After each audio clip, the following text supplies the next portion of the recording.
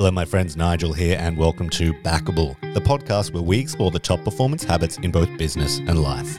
Today, Tim, Alana, and I sit down and reflect on the worst business advice we've ever received. It's a really fun one where we dig into what makes advice good or bad. We look at the filters and situational factors that help us make that distinction, and how some of the worst advice we have each received was perhaps not bad advice, just bad for that time. It's a great episode. Hope you enjoy.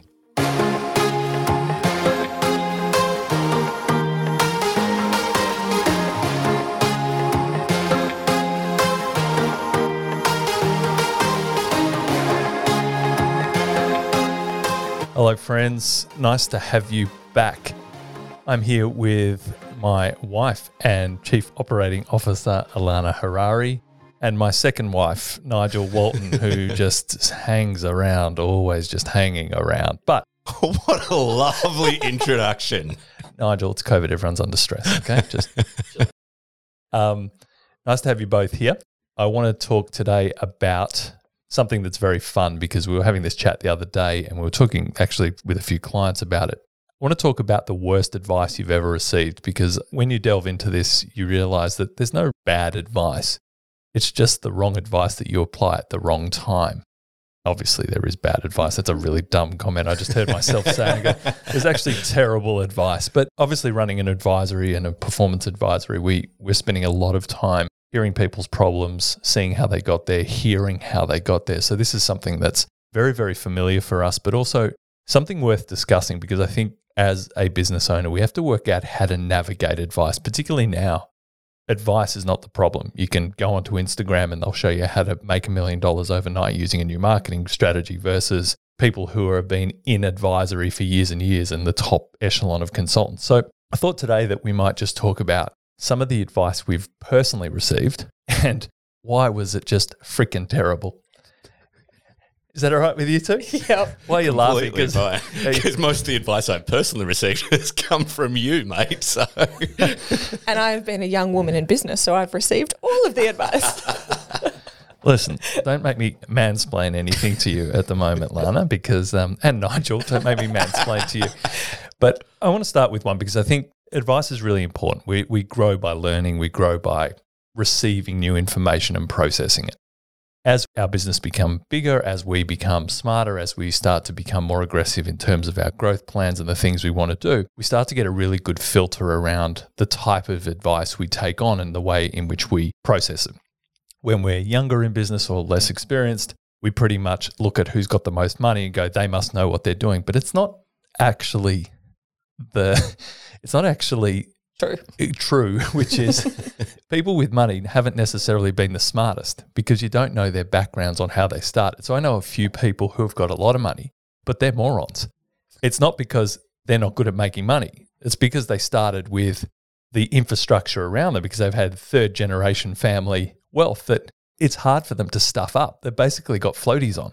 For those who are listening overseas, floaties are those things you used to put on kids' arms and throw them in the pool so they didn't go under. I think they're illegal now because they worked out the arms would go above the head and the kids would be. So they're not.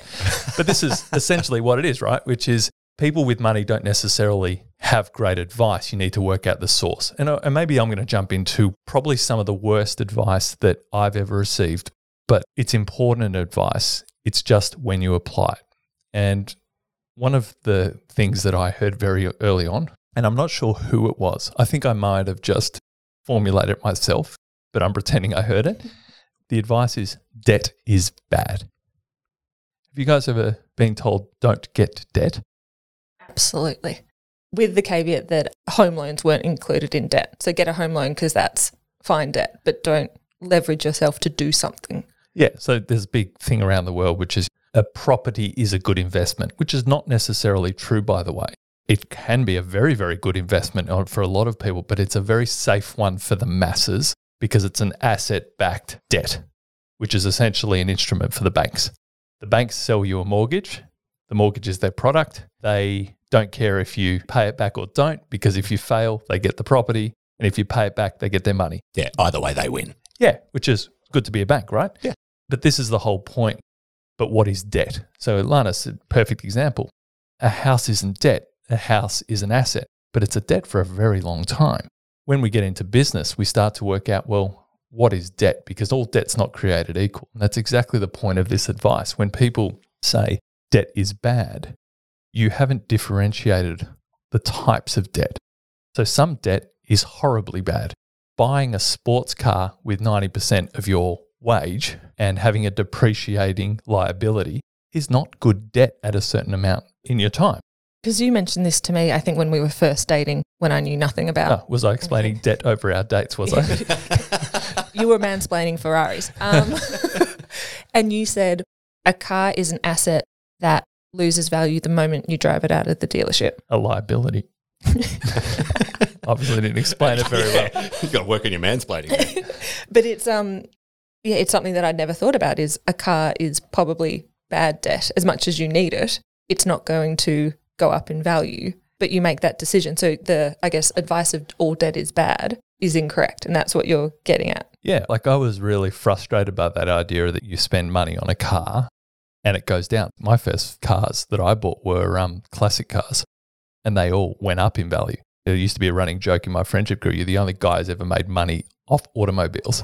The problem with it is old cars always break down. So as much as they went up in value, they haven't quite seen the bottom line cost of how much you spend to keep them running every day, because you need, something goes wrong and you have to find a classic part. But as a business owner, you have to work out what debt's good, because at some level you're going to need to use debt to grow your business. And people go, no, I'm never going to be in debt. I go, well, what happens if you get an opportunity that you need to take? Well, it's the wrong time.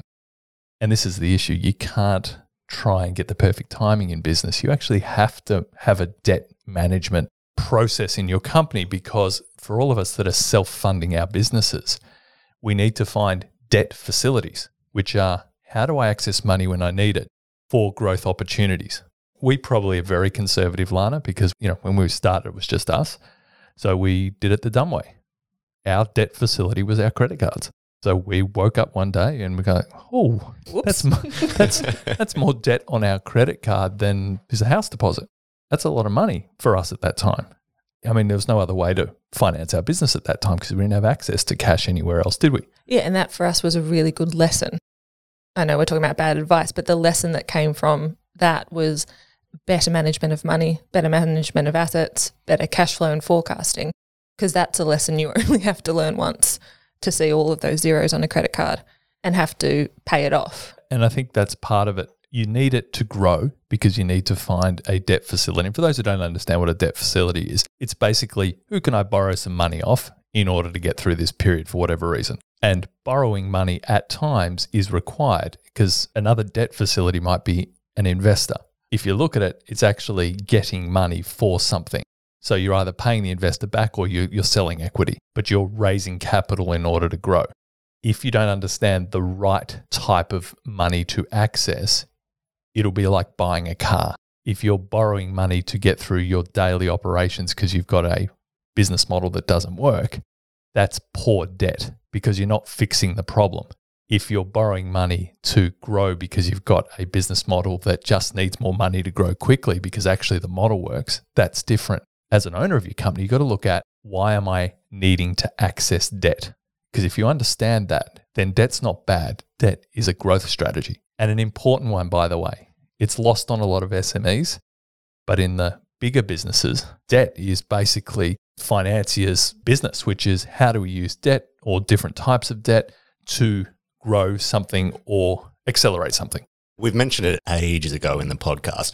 Invoice finance debt, good or bad debt? And firstly, could you explain what it is for people who may not know what it is? So there's an interesting one. So there's a common one for a lot of businesses, which is invoice financing. It's pretty big here in Australia for trade businesses.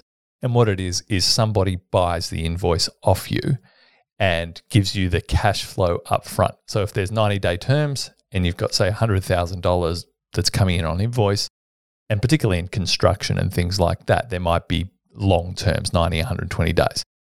Now, for a company that needs to pay their employees and do things like that, they might need to access that cash flow to get through that period of time. So they go, well, I'll sell it to a invoice financing company. The company might give you 50 or 60% of that invoice up front because they know essentially you're good for it, or the business that is owing you the money is good for it.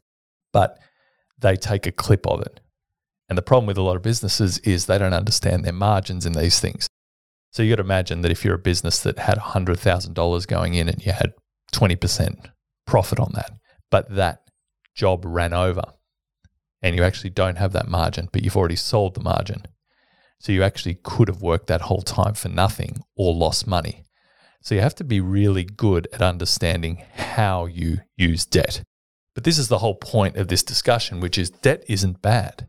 Debt is important. You have to understand it. So for people who say, I never want a credit card.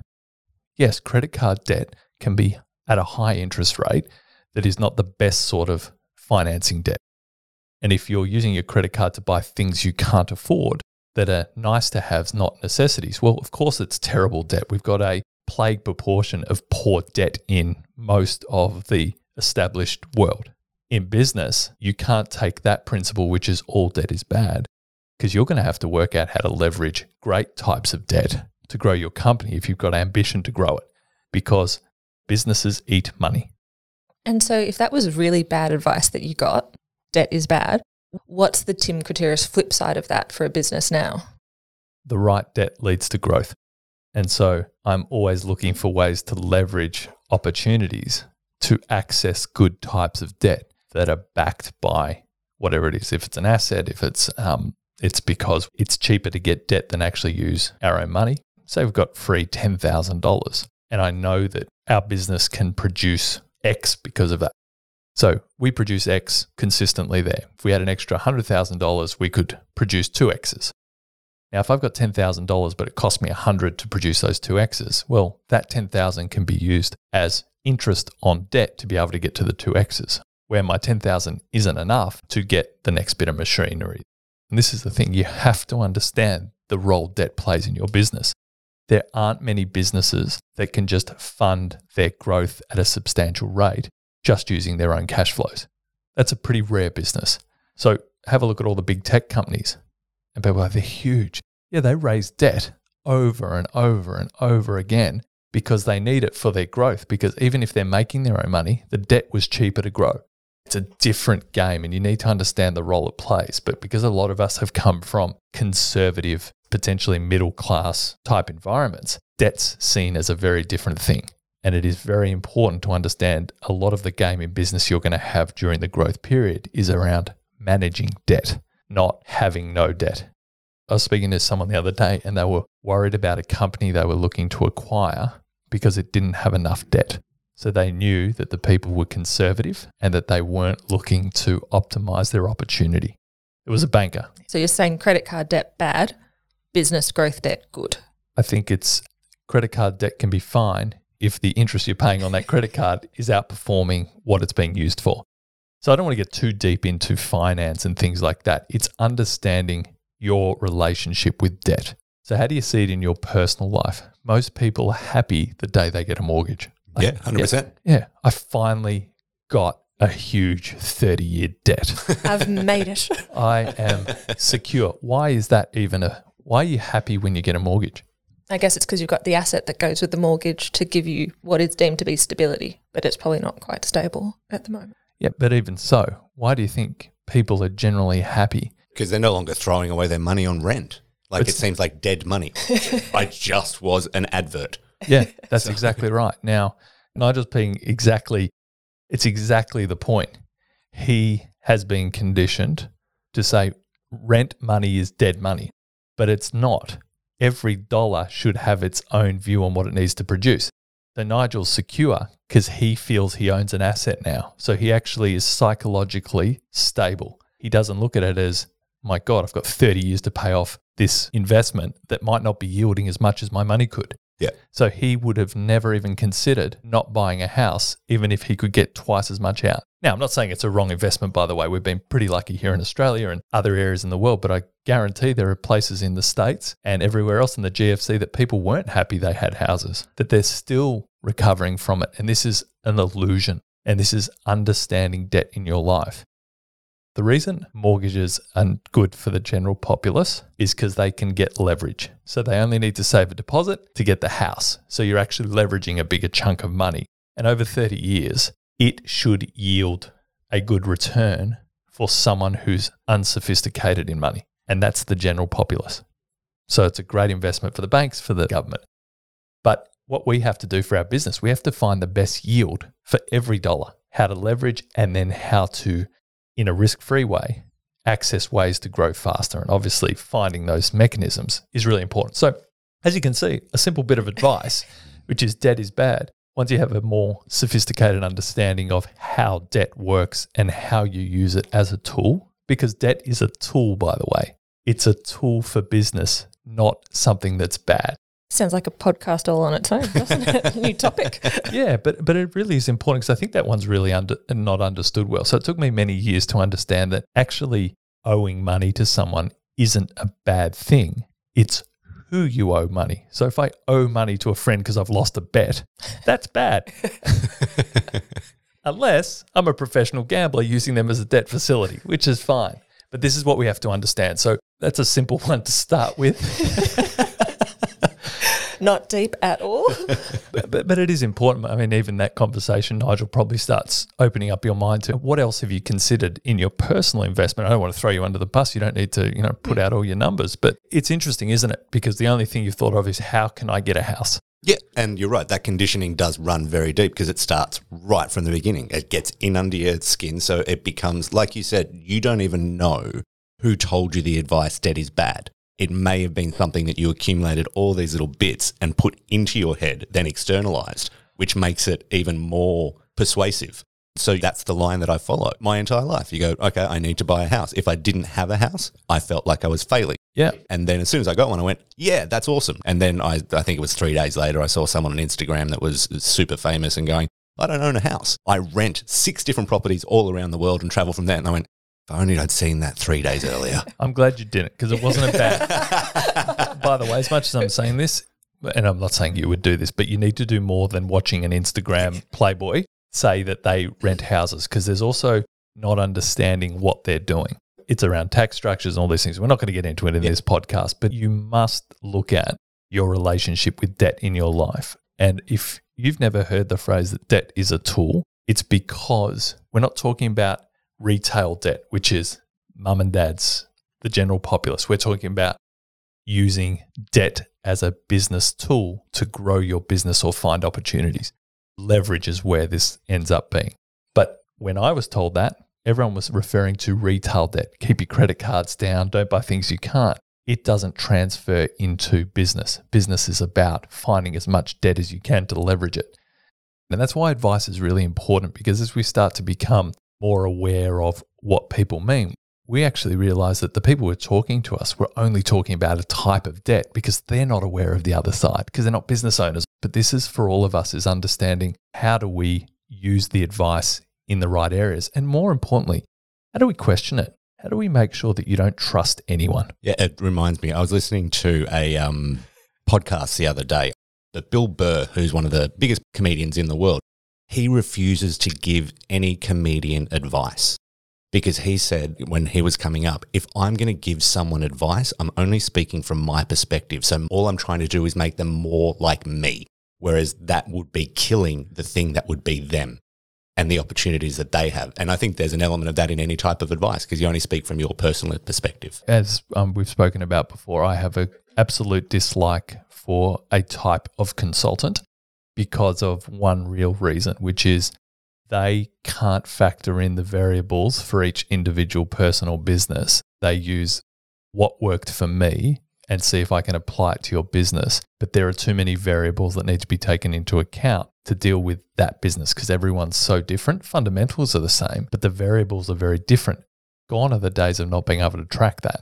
Lana spends hours and hours and hours charting and plotting this data, which is no one should be able to give advice now without the data backing it.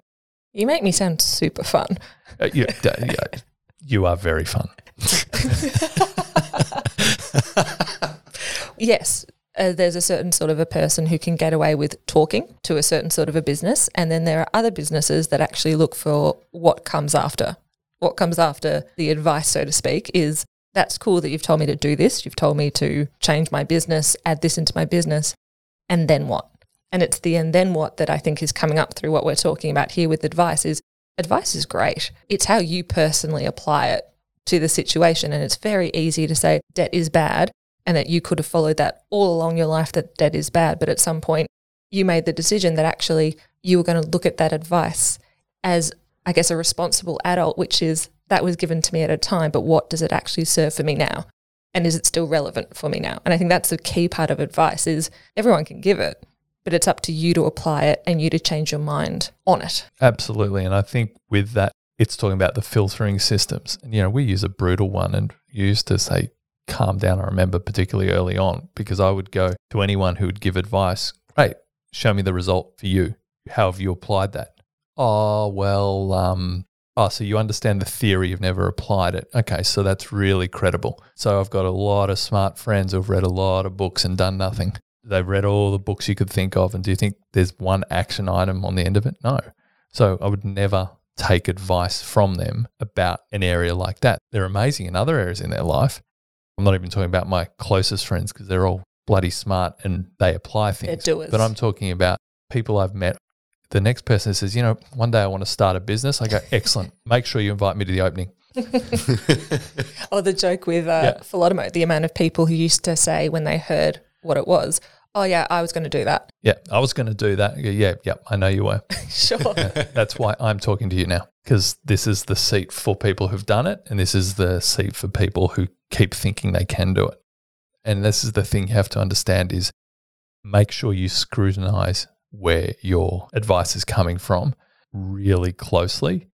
And here's something that might be a little controversial. You might not be able to trust your parents unless you want exactly the same life as them, which is not a bad thing if you want that life. But you've got to look at everyone. Every single person's trying to help, but they're using their filters for life. And it's really important you don't use anyone else's filters because that leads to very much unhappiness.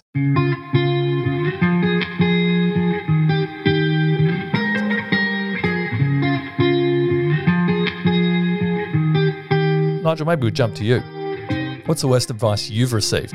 I've received countless bits of bad advice, or I've interpreted countless bits of advice badly, let's say. So one of the worst bits of advice that I've ever received was your work will speak for itself. No, it won't. Unless it's an audio book. Or a podcast. Because it's literally. Yeah, no, okay, I get it. Okay, good.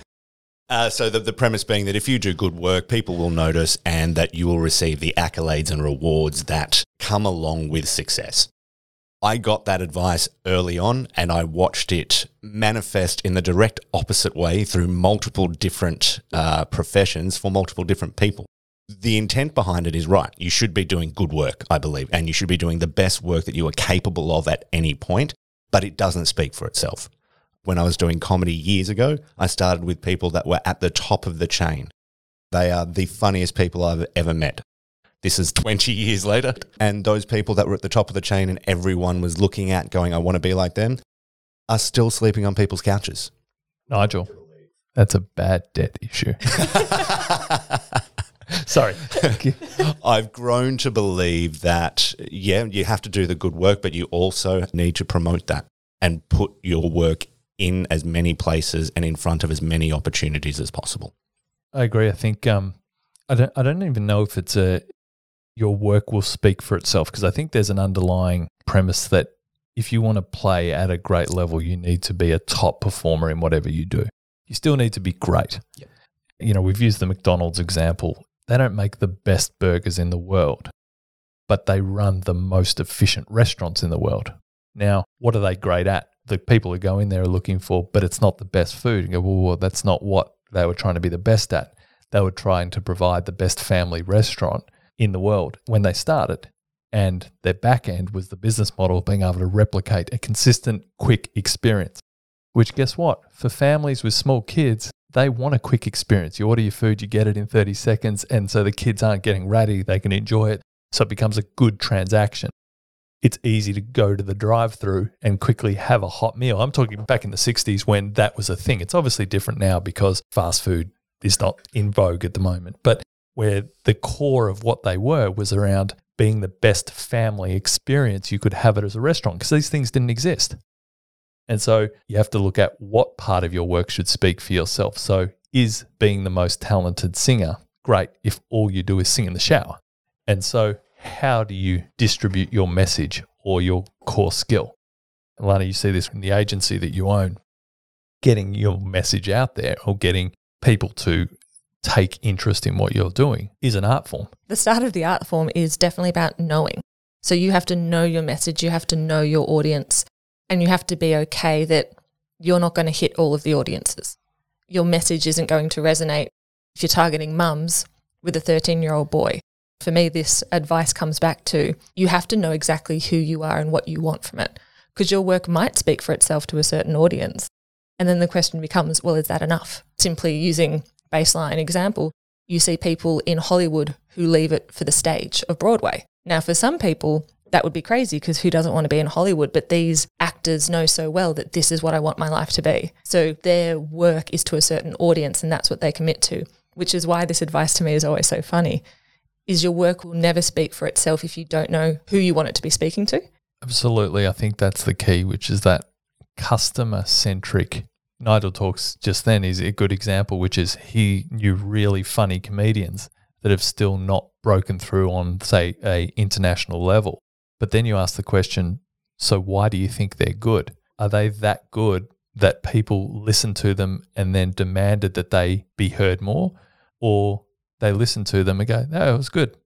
They're funny, but there's nothing else to it. Because this is the thing, who thinks you're good? So if you're always listening to family and friends and that's your barometer of if you're a good business or you're excellent at something, that's the wrong barometer.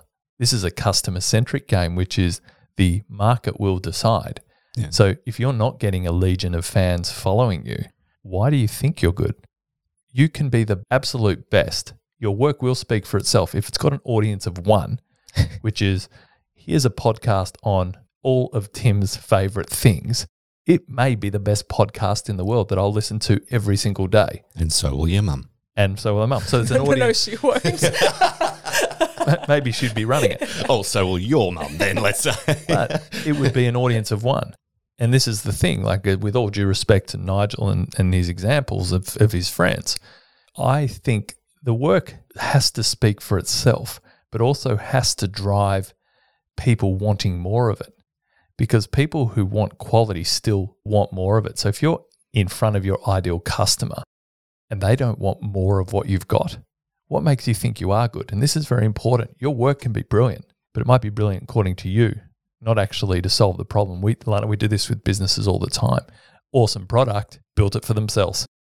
And taking this example for me personally is I get my, shall I say, business feedback from very high-ranking people who have done it before, who have sold it before, and who are brutal.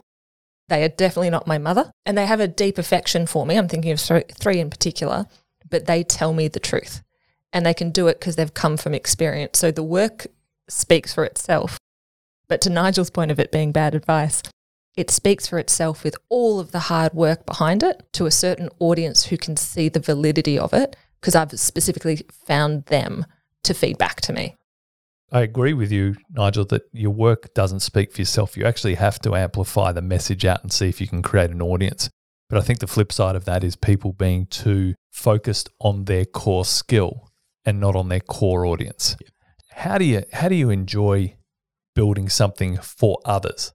So I'm here to entertain people. So really what I need to work out is who do I want to entertain and is there enough of them?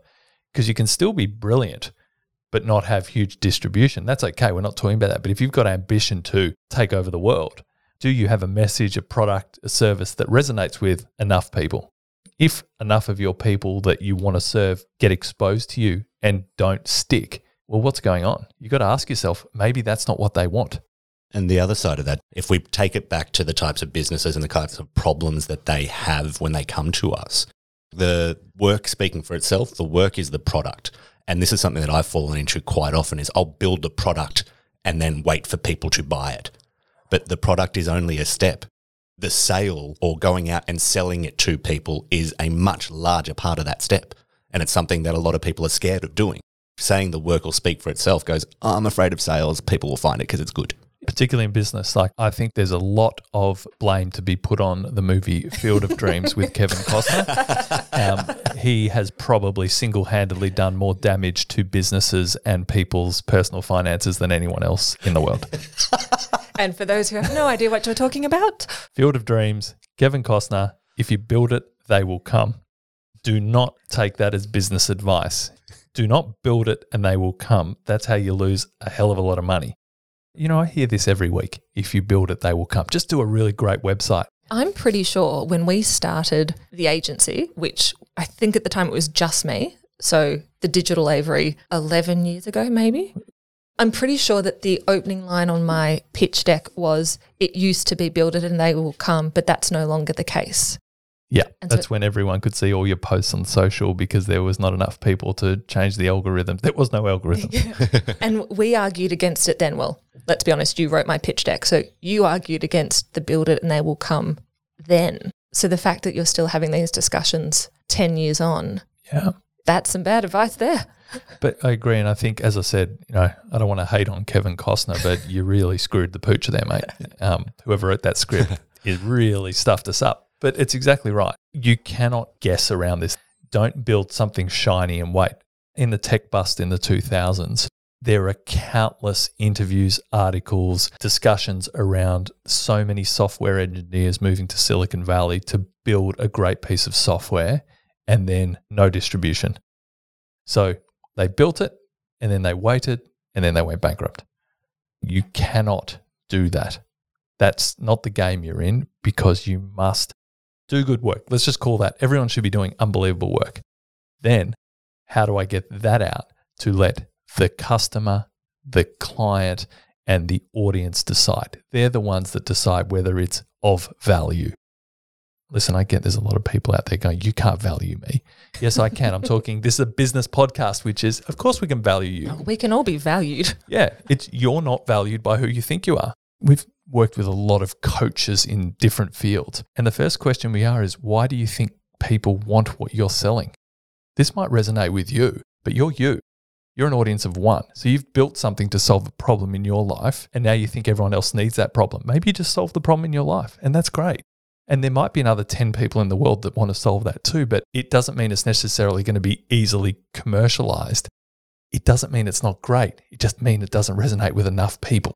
And it's one of the things that I'm actually most grateful for about our friendship and our working relationship over the last 15 years is if I hadn't met you, I'd still be building stuff continually and people may find it. But you have a practice of conceptualizing something, knowing that there's that little bit of a gap, but just enough to jump from, selling it to somebody and then turning to me and going, hey, build it now because we've got someone that's already paying for it and we're going on Tuesday.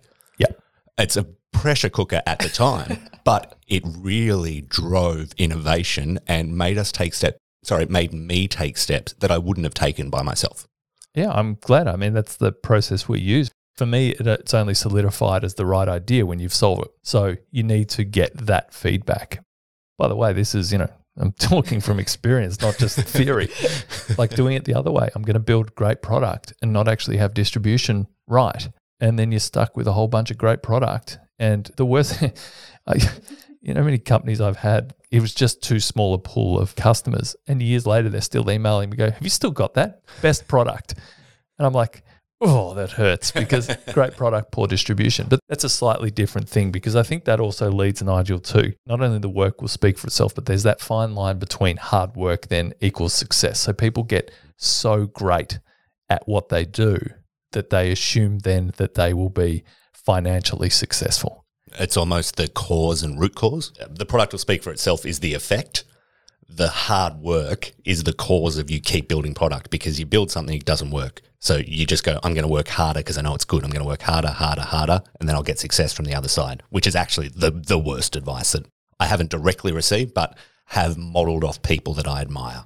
This to me kind of comes together because I believe what the three of us are saying is that having a good product and doing hard work around it is almost a non-negotiable. It's just assumed that you won't put out a bad product and that you are willing to go the extra mile to make it happen. So it's everything on top that makes it successful. And if people sit here and say, well, I don't want to work hard, I want to work smart, because, and again, some more advice we've always been given, the question becomes, well, what's your definition of hard work? Because there'll always be someone willing to go the extra mile who most likely is going to work smart.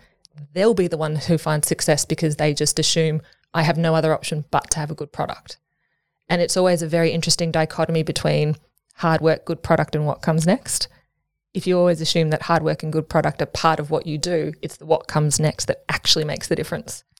Particularly recently, this is something I've been observing and thinking about too, Lana, which is I think people hide in hard work. I think it's where I've done it. I was going to say where the cowards go, Hello. but that's not right, because I think the intention's not being to be cowardly, it's to not understand it. As in, people will double down on what they're doing, which On by what the they way, know. yeah, which is also good, because at some stage you have to put a certain amount of volume into anything you do. Like that is hard work. But some people will find a way to work harder or push themselves longer or exhaust themselves more or create more stress because they're not getting the result they need. So they don't find the actual hard work, which is the hard work is evolution, evolving your thinking around where you are to change the way you're thinking to see if you can get a different result, which might also be described as mastery. So what is the nuance in how I need to perform? Whereas you see others that just do more of the same, or they keep heading down something that doesn't lead to a different result. They may be better at something that is inconsequential to what we're trying to achieve, but they think they're working hard. They're not. They're hiding in the things because they're avoiding the real change. And this is the important thing. Where do we make sure that we're not avoiding what we have to learn in order to move forward by doing more of what we know is sort of working, but not really? You're talking about moving out of your comfort zone, that it's easy to hide in the hard work because you know it. You can do it again and again, and you can get a result that makes you feel bright and shiny, and you can go home knowing that you've done a hard day at the office. Yeah. So what is hard work is, I guess, what we're defining. So if hard work for you is physically and mentally exhausted, what does that lead to? Whereas hard work, which is I need to keep challenging myself to find a better way or push forward or as you said, just finding that next part of the puzzle, that's the hard work. The hard work is forcing ourselves to evolve when we think there's a better way of doing something. I honestly think that hard work is a very dangerous thing because most people use it to hide. You actually see where they've got to their level and that's where they're going to stay, and they double down on all the things that are marginally better but no real impact. I think you can lose years of your life. Which we have experienced from thinking hard work was the answer, but we were always going to work hard. It was what came after the hard work. Yeah, and let's define that. We're not talking about hours, are we? Like we work hard, which is up most days. The latest we would be up is 7 a.m. Yep. And the latest I go to bed somewhere between midnight and 2 every night. So if we look at it from hours, others would say we do hard work. But it's not hard work, that's hours. Yeah, we're talking about the fact that the work that gets done in those hours is of I'll say a high mental level, as in we're constantly thinking because we're finding new ways to evolve. It's emotionally draining because it does involve people and management and planning for the future. And it's hard in terms of there's a level of faith that it will be okay.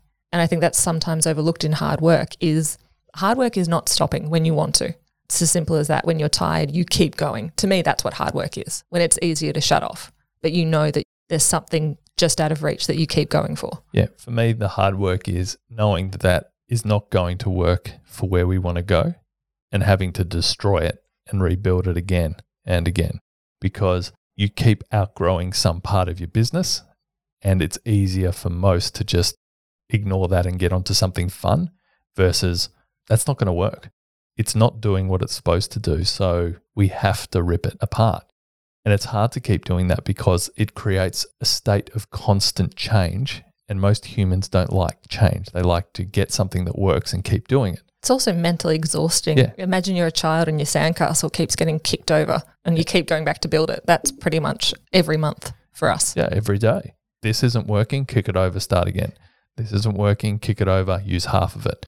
For me, that's what hard work equals success. But most people, hard work means getting better at the inconsequential and wondering why they're not getting results. So literally, here are the 5 things I know that I have to do to get to where I want to go, and I'll do them when I've got some more time. It's disastrous for businesses, and I don't want to. This is an uplifting podcast, so but you've got to have a think about that. If you're in your car or you're listening at home or you're just considering this, do you consider yourself a hard worker? Great. Why do you consider yourself a hard worker?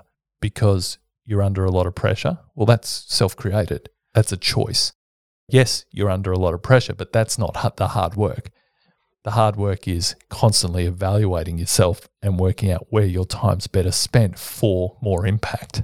And then when you've mastered that, it's looking around at your whole organization and seeing where others aren't. It's difficult to make rational decisions when you're exhausted, and most people equate hard work to long hours and stress. That's not hard work. That's a lack of discipline. I don't know anyone in my immediate circle that isn't a hard worker. Where it becomes dangerous is that you link hard work with struggle, and you have to struggle to get success because everyone's creating their biopic and their uplifting moment at the other end.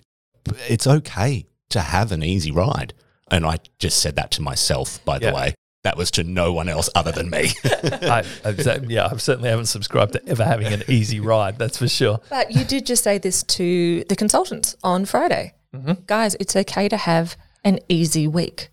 Don't feel that you haven't worked hard. Now, to feel in control for a week. Yes, yes. I was about to say their easy week is still heavy, but you had to actually tell these high-performing individuals, it's okay that you're not feeling stressed this week. Yeah, you don't have to feel high anxiety to be productive, even though it's certainly an anchor I've chosen in my life, which is not healthy. I really say it's not healthy. It has to be addressed at times because there's a lot of things that happen to your body if you're always under high stress or high anxiety. So you actually have to manage it. I should see Tim's hair.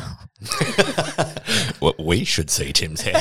What are we, 45 minutes in, Lana's dropped a joke? 76 episodes and 45. Very good. I've been waiting for that one. Yeah. But that's exactly right. And I don't want to sound patronizing for everyone out there. You're all working hard. Running a business, building a business is difficult because you're always challenged. Be proud of that. The thing that makes all of this hard is you have to actually have this self-awareness of, but is this really the thing that's going to get us to the next level? Is this really going to get there? And Nigel, we've had a lot of conversations about this because we see the world a bit differently on things. And that's my job, by the way, because I'm the CEO. But it is, Nigel does produce high quality and he's always striving. For me, what he would consider much more high quality for me is a waste of time compared to the impact. But, inevitably where we come to together is the right level, but there should be that conflict. Nigel should want to be pushing for quality and I should be challenging on the other areas of the business that I see as more higher impact, but they're quality conflicts in a company. And it's understanding, where are you personally, where is your relationship with hard work, and where is your relationship with what really makes impact in your business?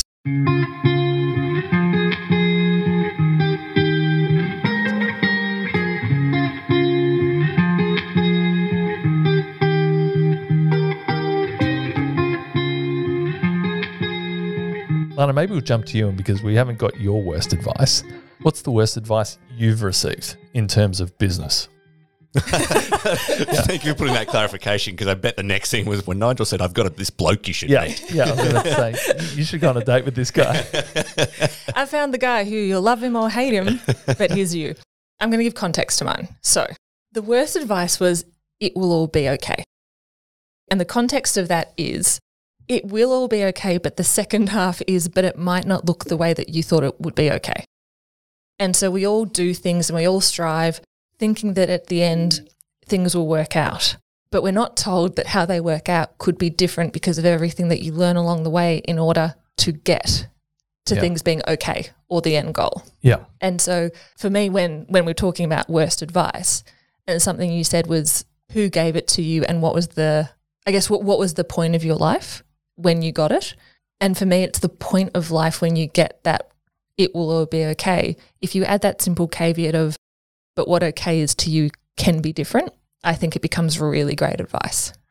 think that's a really important thing to think about in life in general, because it's definitely not going to be okay. Like, let's be honest, life is tough. We've all lost loved ones. That is never okay. We will never not miss them.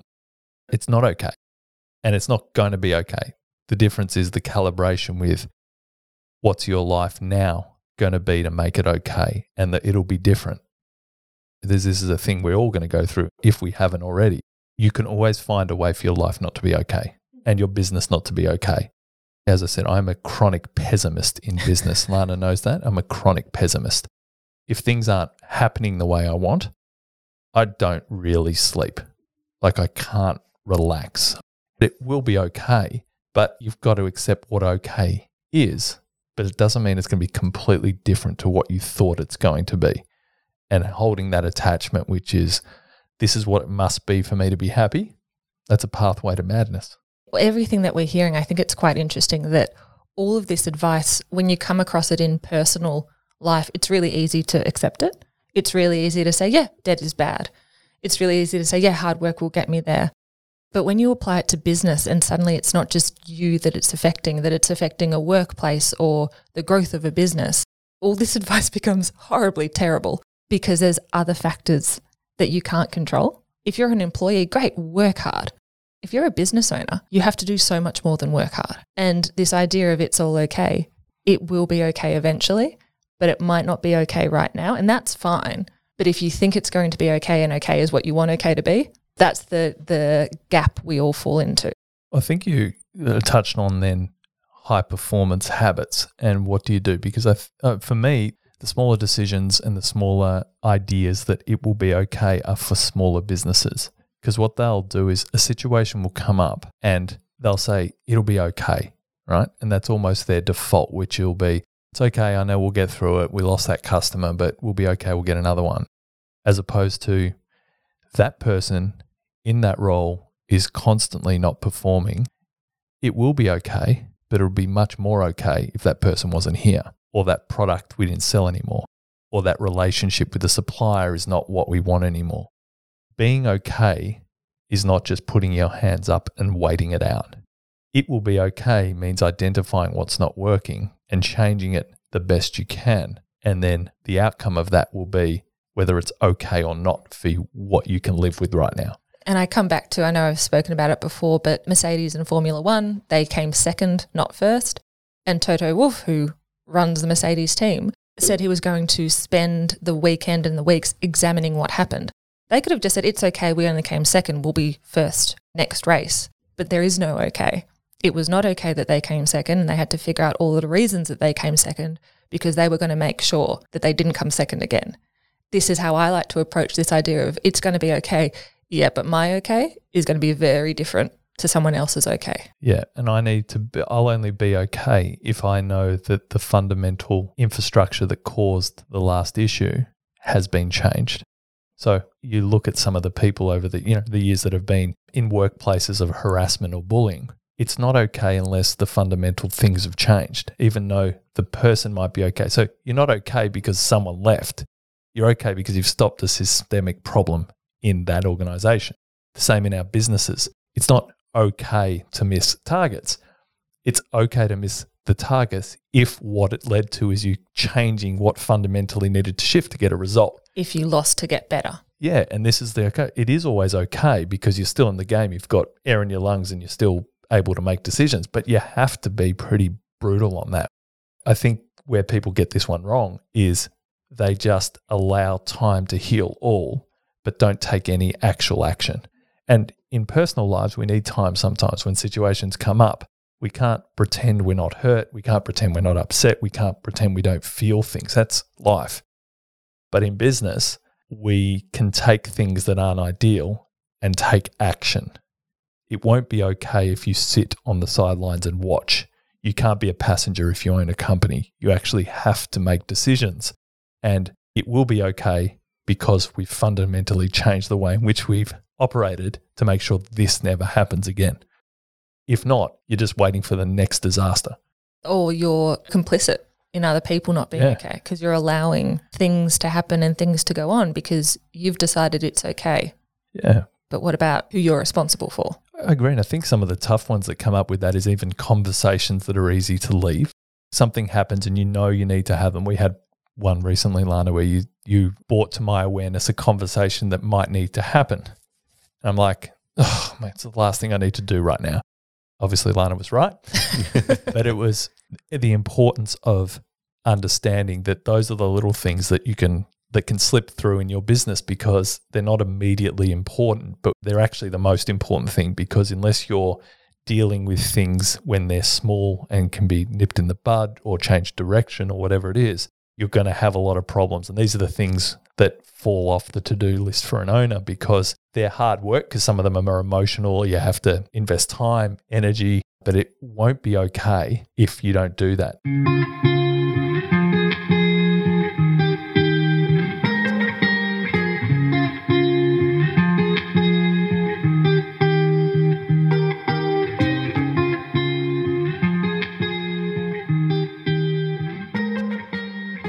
How do you balance being an eternal optimist and not doing nothing? He has just lobbed that question up and is letting it sit there. It comes back to the fact that you can't take things too seriously, even when they are serious. Serious or personally? Both. You've spoken about this before, which is there's a bigger map, there's a bigger picture, there's a bigger strategy. If something happens that we'll say is small, and you decide to address it and deal with it, even if it doesn't go your way, you can't take it too seriously because you know the bigger picture, and you can't take it too personally because it's not about you. It's about you getting to that end goal. And for me, that's always been, I can be very optimistic that we're going to get to our goal, but I'm also a realist that how we get there is going to change probably weekly because of the fact that you do like to break things down and build them back up again quite quickly. So that sort of training, I'll say day in and day out for 10 or so years, if I was to take everything personally, seriously, and become a pessimist, I wouldn't function. But I have faith in that end goal of where we're getting. And I've also seen it happen enough that we always are okay. We always get what we want because we do work hard, we do products, we do all the right things. And on top of that, as a team, we don't take no for an answer. Pessimism is a really important one because I think also when you identify anyone or yourself that's being pessimistic in an organization, that's one of those really important ones because you don't want that energy around you. Some people are proud of their pessimism because I'm just conservative. I need to see things happen before I get excited about them. They're the people I need to get rid of. I hate those As people. in, I got to get them out of my life. Not I'm talking about my business. I mean, get them out of my life because they always bring negativity. It doesn't mean you can't be optimistic and conservative, but I'm talking about pessimistic. If you're optimistic, it doesn't say that you don't know all of the bad things. You know that there are crises coming. You know that there are bumps along the road. You know all of this, but you're making an active decision to look beyond that because you know what the goal is and that you can look past all of the craziness and pick one thing and go for that.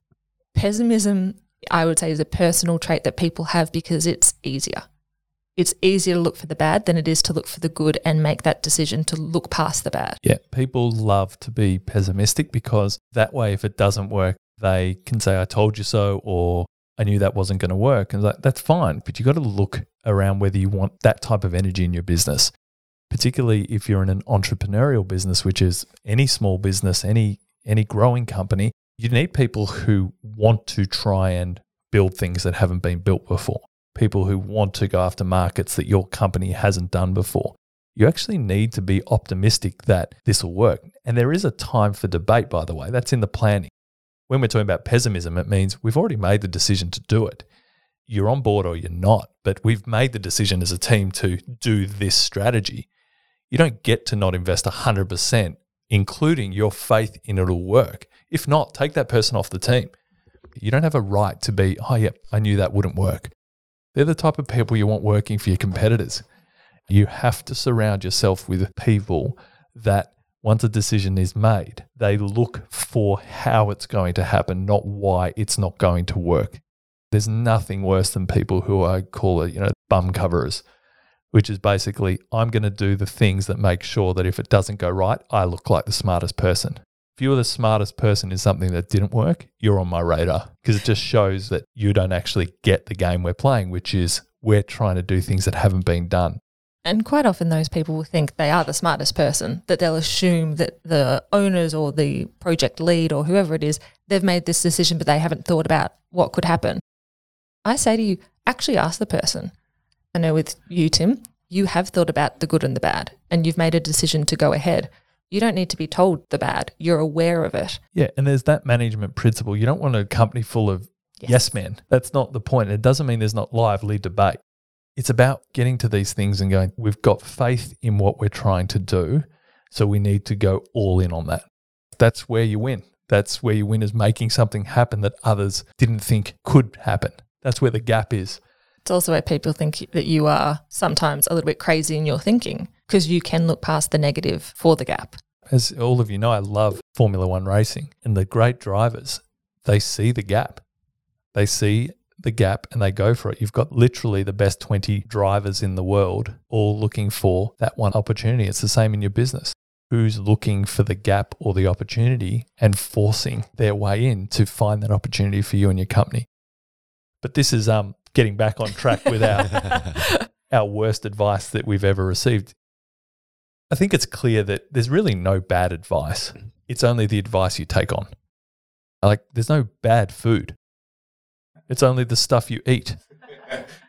So have you got a problem with donuts right now? You don't have a box of donuts, but do you have a problem with donuts right now? Right now, no. Yeah. Over my lifetime, probably. Great, because you put them in your mouth. It's the same with advice. We are in a world now where you can access the greatest minds with the tap of a website, with the flick on a social media channel. First thing you got to ask is, why are they the world's best mind in your mind? And also, what am I allowing in and what do I want from that? Because if you're jumping around from Instagram post to Instagram post and changing your philosophy on life, you probably haven't spent enough time working out, what do you want to do? What is your business trying to do? If you listen to a YouTube video and you're suddenly for 2 days sitting there reflecting on the couch because you're so inspired and you actually have done nothing, you got to work out, where am I at? Lack of advice is not a problem anymore. Everyone has access to the most unbelievable people. Once upon a time, it wasn't. Networks and advice and the schools you went to, the families you were with, because they had networks you could access different advice, and it was quality advice. Gone are the days. The world has opened up. The problem is now building your personal filter and grabbing the things that are going to work for you where you are right now. Questioning everything, but not to a point of, hey, that sounds great. How would I apply that and see if that works for me without completely changing my whole philosophy overnight? Most people hear something, there's a nice whiz-bang video, and so they take a sledgehammer to their whole life, which is just stupid. That's gambling. Who are you allowing in so easily to manipulate your mind? And this goes with all types of content. How easy are you to manipulate? And then the question then becomes, how do I know I'm being manipulated? And the reality is, you start applying the things that resonate with you and seeing if that gives you a better result or worse result. And I think that's the key with all of this. None of the advice any of us have received haven't been absolutely important for the development over our lives, whether it was good or bad or changed from good and bad depending on where we were in terms of our life stage. So there's no such thing as bad advice. It's just the advice you digest at what time. Like a donut, Nigel. Team, always fun to discuss. I like this one because I think it relaxes you a bit when you realize there's no such thing as bad advice. I get to choose what to apply or not to apply, or I get to delve and find out more for myself. Lana, Nigel, thanks for the chat. We'll do it all again next week. See ya.